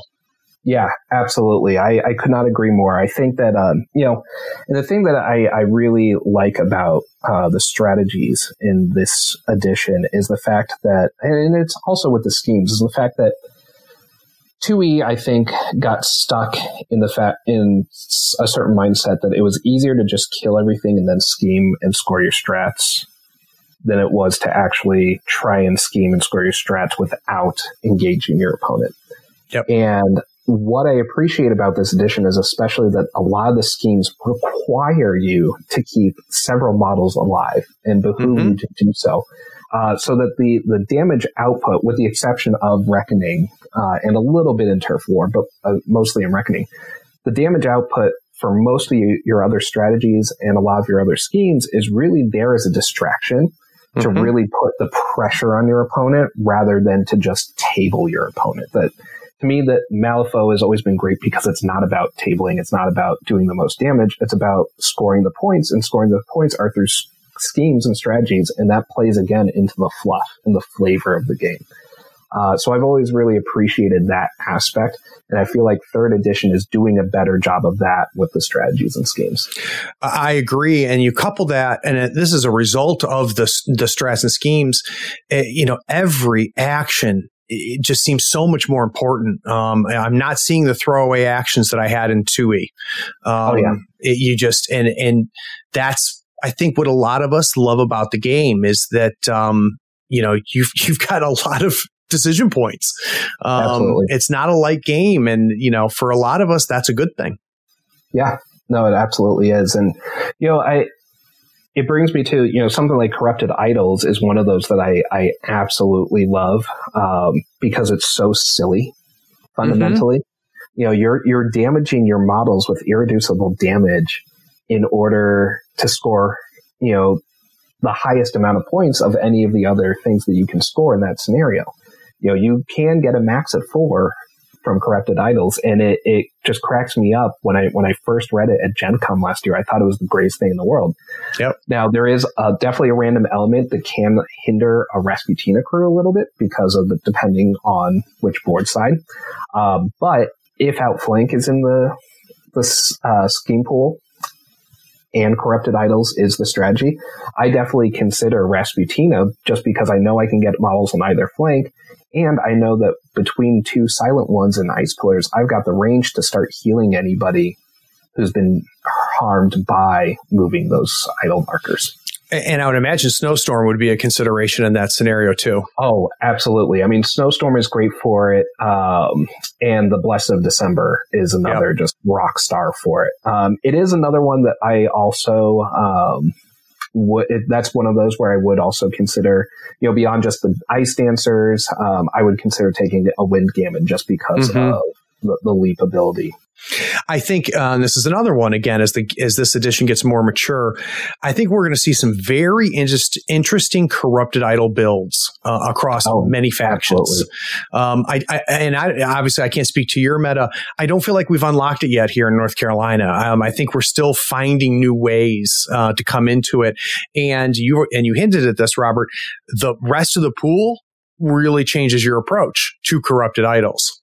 Absolutely. One thing that I've actually been very curious about is the masters and the crews that enjoy and do a lot of irreducible damage.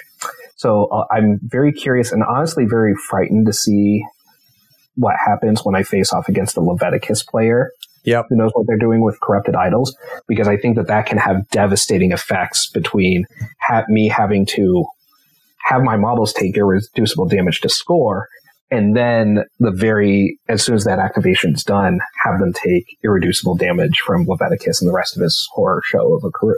Yep. It'll stack and multiply. Yes. I had not thought about that, and that is frightening.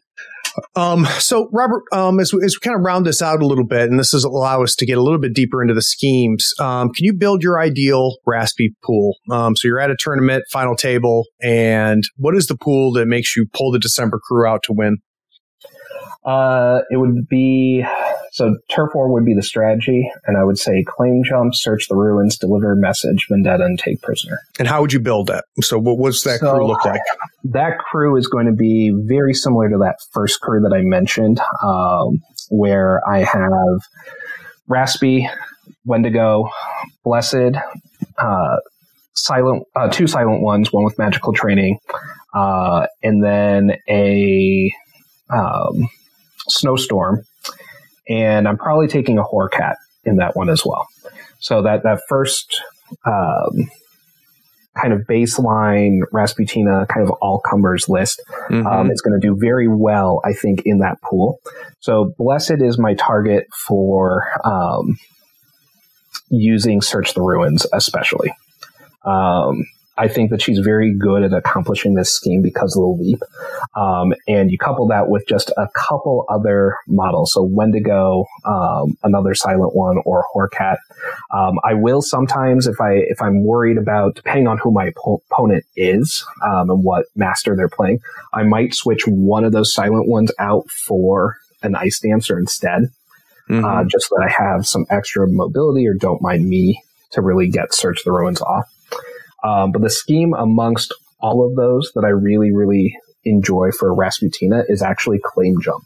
And the reason being is that Claim Jump is, I think, coupled with Turf War. If I throw out that Ice Golem and I've got my Ice Pillar markers and I've got Snowstorm up there in support as well, and the Silent Ones further back to heal, I have multiple possibilities of, number one, locking down that turf marker. Yep. Daring the opponent to come into that essential ring of death and healing on my crew. And so I will not take the Ice Golem himself as the target for Claim Jump. He's the one I want murdering whatever tries to get within those 4 inches. Right. So usually I will take either Snowstorm or I'll take a model that's less expected. So sometimes it'll be a Horcat, sometimes it'll be the Ice Dancer, somebody that I can get moved up quickly, or sometimes it'll honestly be a Silent One that I will, towards the middle end of the game, I'll have the, if I feel safe enough and I feel like everything's protected, I'll have Snowstorm basically just keep pushing and essentially pull or yank one of the Silent Ones all the way up there. Yep. I could definitely see that. So Deliver a Message is another one that I would seriously consider. And with that one, that's where I would take out the one of the Silent Ones in place of a Ice Dancer. And I would use probably the Blessed to get the initial message, the first message being delivered on the opponent, because it just requires you engaging them and interacting. And I know that Blessed is going to probably be able to survive long enough with her high defense, her hard to wound, and then leap away the next turn, right? Mm-hmm. And then to do cleanup, once that model's dead or once I've got the corpse marker somewhere, I will do I will drop not the corpse marker. Once I have the Ice Dancer, will come in and basically do the second message where you just have to have it within 2 inches. So even then I'll just send her, I'll charge her in, not even worry about the attack, and then drop a scheme. And again, it's where this hidden mobility that you have at your disposal in December really makes a big difference. Absolutely. So Vendetta is one where it's a little risky, but I like having it there because if I am feeling very adventurous, I might take that Sandeep crew, right? And I might try that silly trick. But that, to me, this is that ideal one because, again, also if I see a lower Soulstone model that's really trying to like get some damage in on some of my bigger hitters, I know, okay, that's the model that I want to start targeting, these certain specific models or these lower Soulstone models with my Ice Pillars. And it's especially nice in the Rasputina crew because I have several models who are 6 Soulstones or higher. So I can really tell who the opponent's models might be as a target for Vendetta. So it's a little bit easier for me to deny. That makes a lot of sense. And it's funny. One thing that I've noticed too with the keyword system, and this is, I think, a very good thing, is it's a lot harder to solo a master compared to 2E. Yes. And to say a multi-round event. It's a lot harder to create an all-comers list because each of these crews are so different. And, and we've talked about it with Raspy and the strategies, and you're hinting at it with some of these schemes. Raspy's good, but not good at everything. And Sandeep's good, but not good at everything. And, that makes me excited. Because I think that's what Malifaux was supposed to be. I think that's the idea behind it is you have these pools and you have these tools and, the all-star list, the soloing, the same list through all the rounds of events. And obviously we're not going to know for another 6 months or a year, but I've got a sneaking suspicion we're going to see that less. We are. There are a few masters that I think are capable of it. But I think on the whole, we are very fortunate that we really do have a lot of balance between the masters that masters per faction are going to excel at very specific pools and specific things. Some are going to be better for certain encounters than others. And you are going to have, I think, per faction, one, maybe two, who you probably could solo through, but you'd have to diversify a little bit how the crew looks.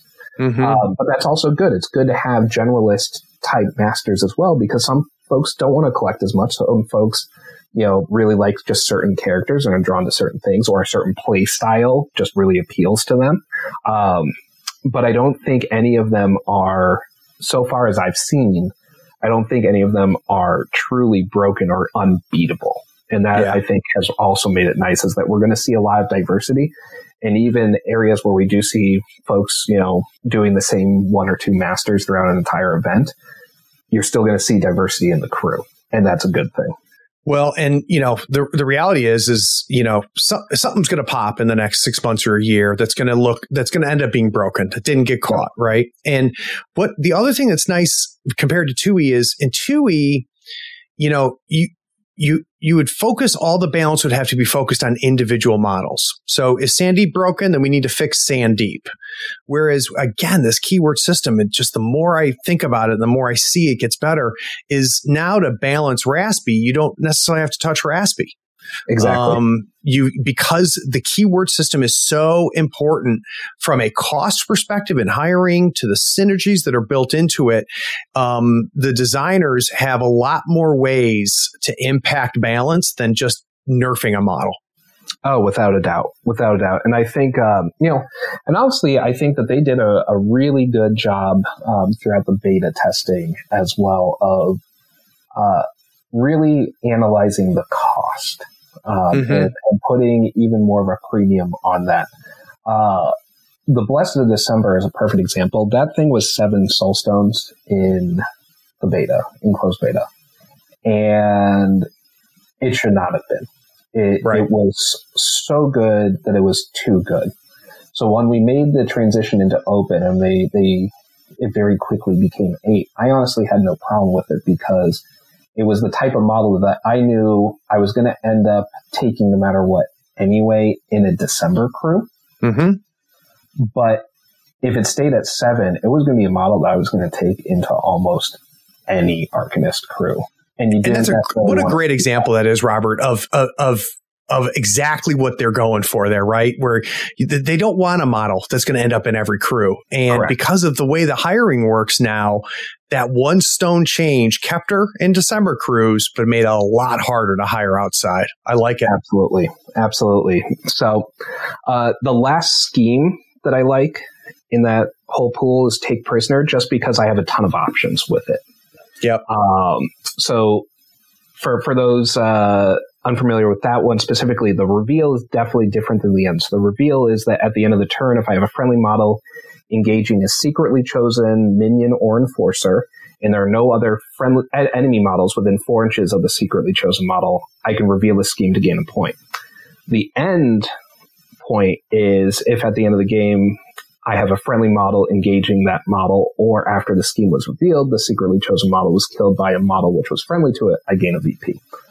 The reason I like this one is that it is a very distinct and very clear example of one of those schemes that feels like it's 3rd edition, where the first one is a lot harder to score, but that second one, once you've scored it, is a lot easier to score. So that's another one where the Blessed, the Ice Dancer, or even a Ice Golem that I've thrown all the way across the board with Snowstorm is a good model to try and engage something but keep it alive.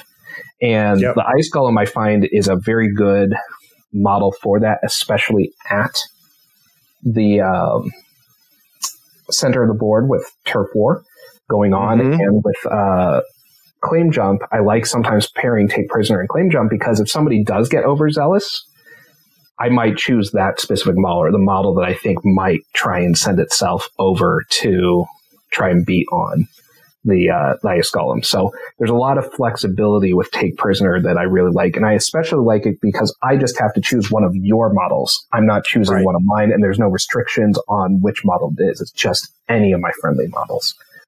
Well, and I'm going to do a callback here, Robert, because as you're building this ideal pool, do you know the ability that you mentioned that is starting to rise to the top for me a lot is that 1-inch push that Raspy gets off that trigger.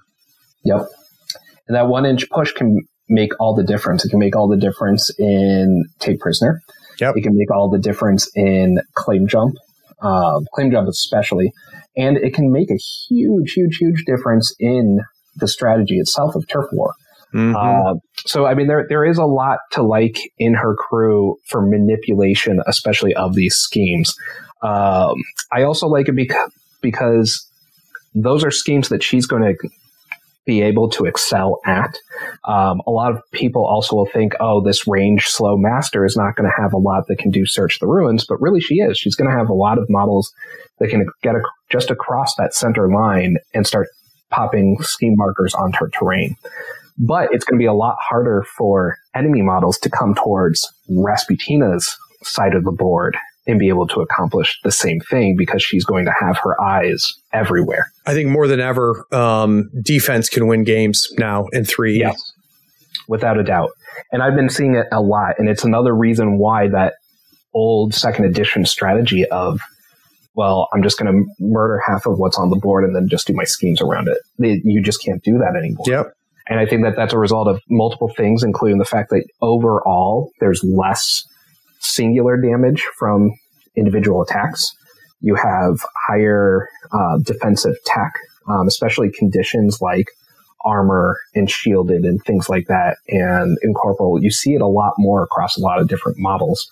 And so I think that coupled with the fact that a lot of these schemes and strategies really don't encourage as much killing. You, of course, still have your assassinates and your vendettas and those things, and they have a place in the game and they could be really fun. But defense definitely can win games. And I've seen a lot. We've got a player in our meta who has been playing Jackdaw a lot.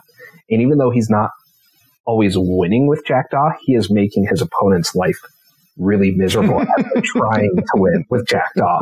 And it's just because he can do so much ping damage and there's a lot of healing and a lot of like weird interactions and things like that. And he could just really grind things out for the opponent with all the, and again, that feels very in flavor to that, that master of, he's really cursing the opponent and really affecting their hand and doing things like that. So, and one thing I will say is that there is one other scheme that I don't mind seeing in the pool when I play Rasputina, just because I think that you may be able to score one of the points, but it's going to be very difficult to score the second. And so this is more of just kind of a denial thing, is that I don't always mind when Assassinate's in the pool.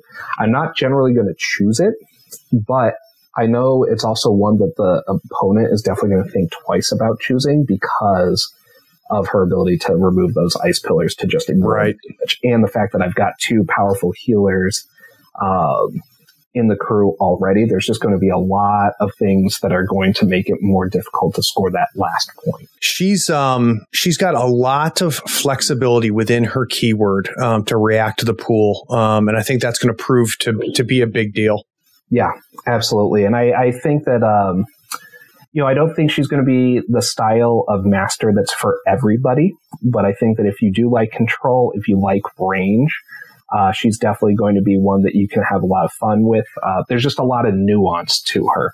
I'm a player who really, sometimes I like to go simple and just, beat face. I play Lady Justice. I enjoy that. But a lot of the time I really look for those masters in those crews where I have just a ton of options, because it's a game where you're going to be playing, especially in a competitive setting, you're going to play against strangers and you're going to come across things you've never seen before. Mm-hmm. You need to have answers for it, on the fly. So the more flexibility you have within the crew and within the synergy of the crew, the better off you're going to be. And that's why I like a master like Rasputina, because I'm taking some of that decision making away from her. The thing that I love about that Shockwave attack and Winter Strike is that if I've got a great hand, I might try and push through some Winter Strike, and get some blasts off on people. But if I've got, a middling hand, I'm going to just start dropping those shockwaves on my ice pillars that are not going to get removed and force the onus on my opponent's hand instead. And so, yeah, she seems to have a kind of a nasty balance. And when I say nasty, I mean for the opponent, is she's got the mobility to be reactive, which is, to your point, important in this edition, but the ability to also impose her will with the control aspects. And a lot of times it's one or the other. It sounds to me like she's got a little bit and a lot of bit of both, depending on how you build that crew, which, again, to this, what we've been talking about with this defensive, defense being more and more important, your ability to react, your ability to impose your will is going to win you games. Oh, it absolutely is. And I've seen it, throughout from closed beta to now, right before release. I've seen it. I've seen the evolution of that. And the masters that my meta, the player base that I have are winning the most with are those masters that have the most options available to them. Now, I think that almost every master has options, and it's about finding those. But there are several masters that I think are a little bit easier to pick up or have a lot of depth that you can really dive into. And those are the masters that I think have really been giving all of us, a tough time as we play them, but also being great for kind of reinvigorating our community as well, because we're trying to crack those codes. Yeah, I think it's probably what we're finding here in North Carolina. We're stealing from the Warmahordes player base. It sounds like you are a little bit too. We definitely are. And it's if you ask them like the two things, this is one of them. Where they're not giving up anything that they got from Warmahordes, and they're gaining a lot that they didn't even realize they could have. Yes, that's very, very cool. Well, and I think the thing that separates Malifaux beyond, I think, any other minis game is the fact that you build your list for each encounter. And I think that's something that a lot of our folks who came over from Warmahordes and from 40K are really, really enjoying, is the fact that you can tailor your list to your opponents and the encounter. So you don't just have to have 2 or 3 all-comer lists that you have to account for everything. You can really, really tailor it. It still requires a certain knowledge about the game, but it also allows you to still play within your play style. Yeah, and I don't want to sound like we're bashing 40K and Warmahordes. I mean, they're good games and, blah, blah, blah. But we're talking about Malifaux here. So, but I will say that compared to those two, a lot less games are won before models hit the board in Malifaux than in those two games. Oh, absolutely. And that gets to exactly what you're talking about, which is, you still, hell, I build crews all the time, not knowing what the pool is, right? You goof around with different lists, or you'll create a random pool and, you'll build some lists around it. When I was playing 40K, it was an obsession. To min-max, and not in the derogative way, but just figure out that best way to handle anything. And because the win conditions are very different. Yep. No, it's very much so. And the impact of who your opponent is, I think, is even more different. That's really good stuff, Robert. So now we're going to take a break, but when we get back, we're going to reward all of those non-Arcanist players with some secret tech from you on how to potentially, hold your own against Raspy. So we'll be right back.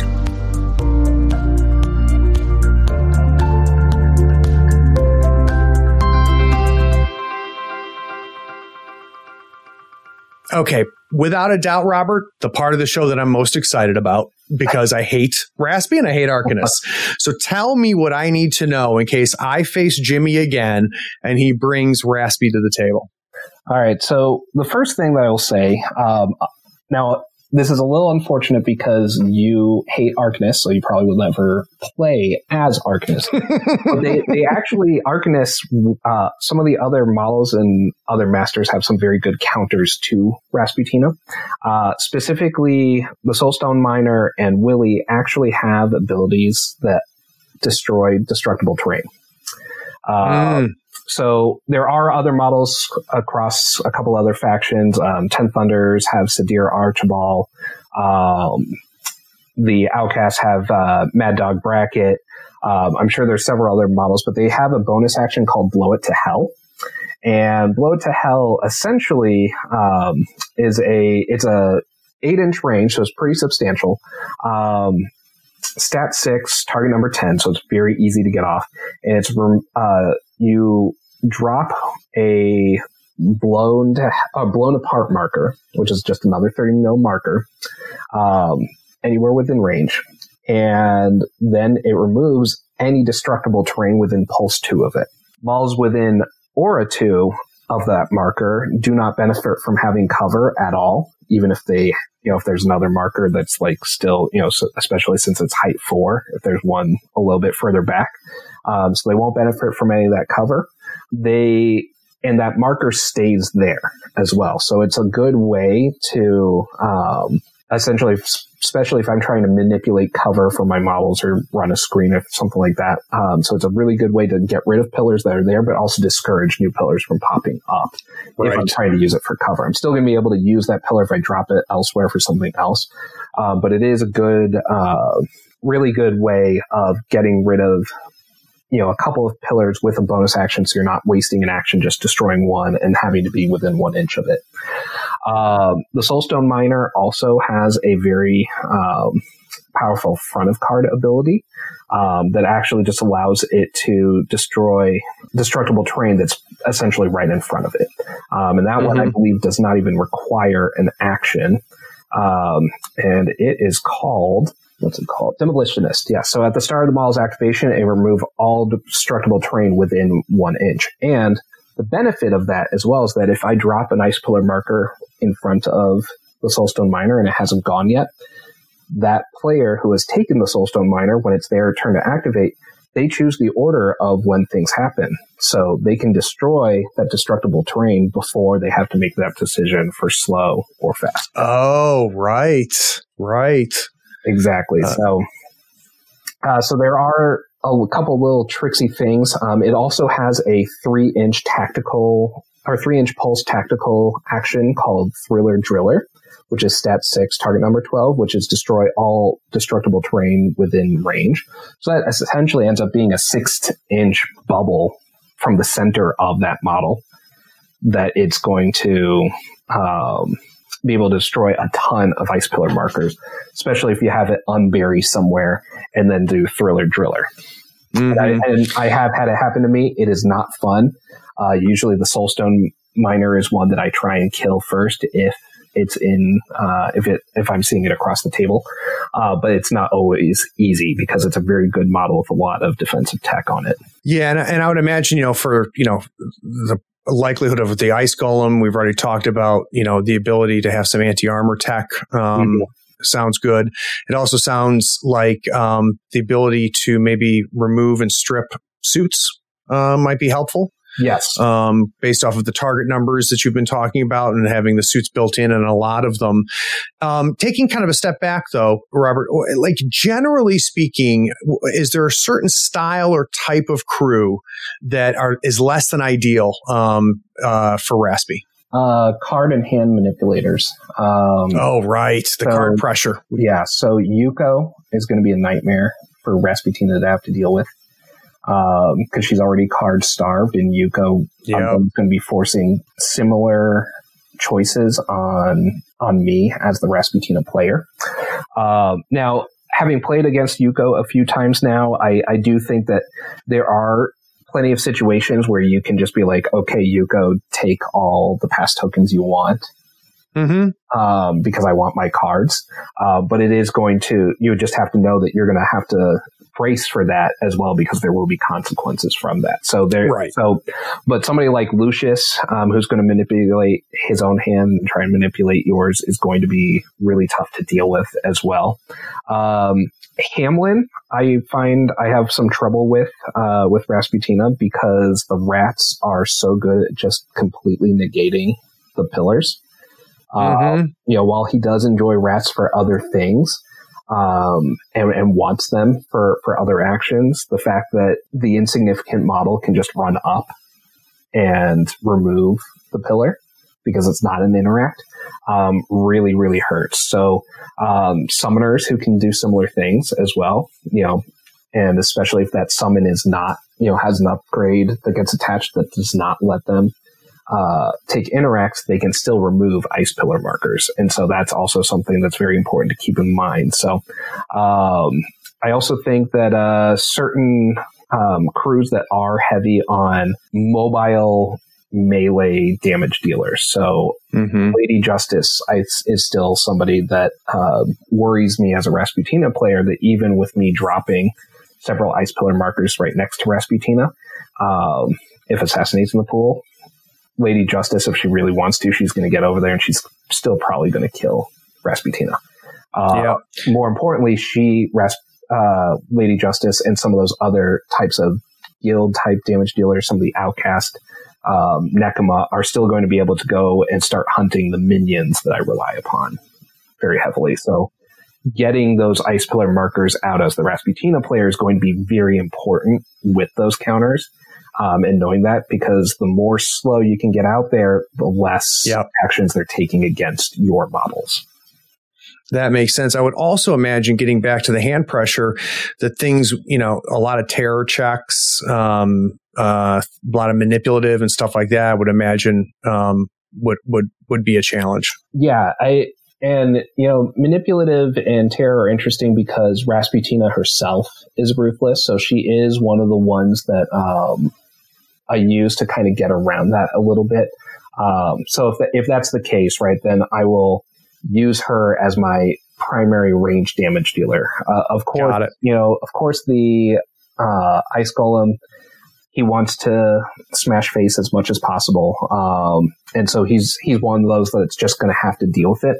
Fortunately, even though defense is bad, his willpower is still a 5. And so there are different things. Now, the one thing I will say is that if you, as a Rasputina player, and really this goes across the board for third ed, is that if you're worried about things like manipulative or distracted, and you're not sure what to do, especially on turn 1, but even turn 2, if you don't necessarily have a target in range yet to attack, or somebody that you need to a model that you need to interact with, or you can't quite get to where you need to drop a scheme marker, really consider taking that concentrate action. Yep.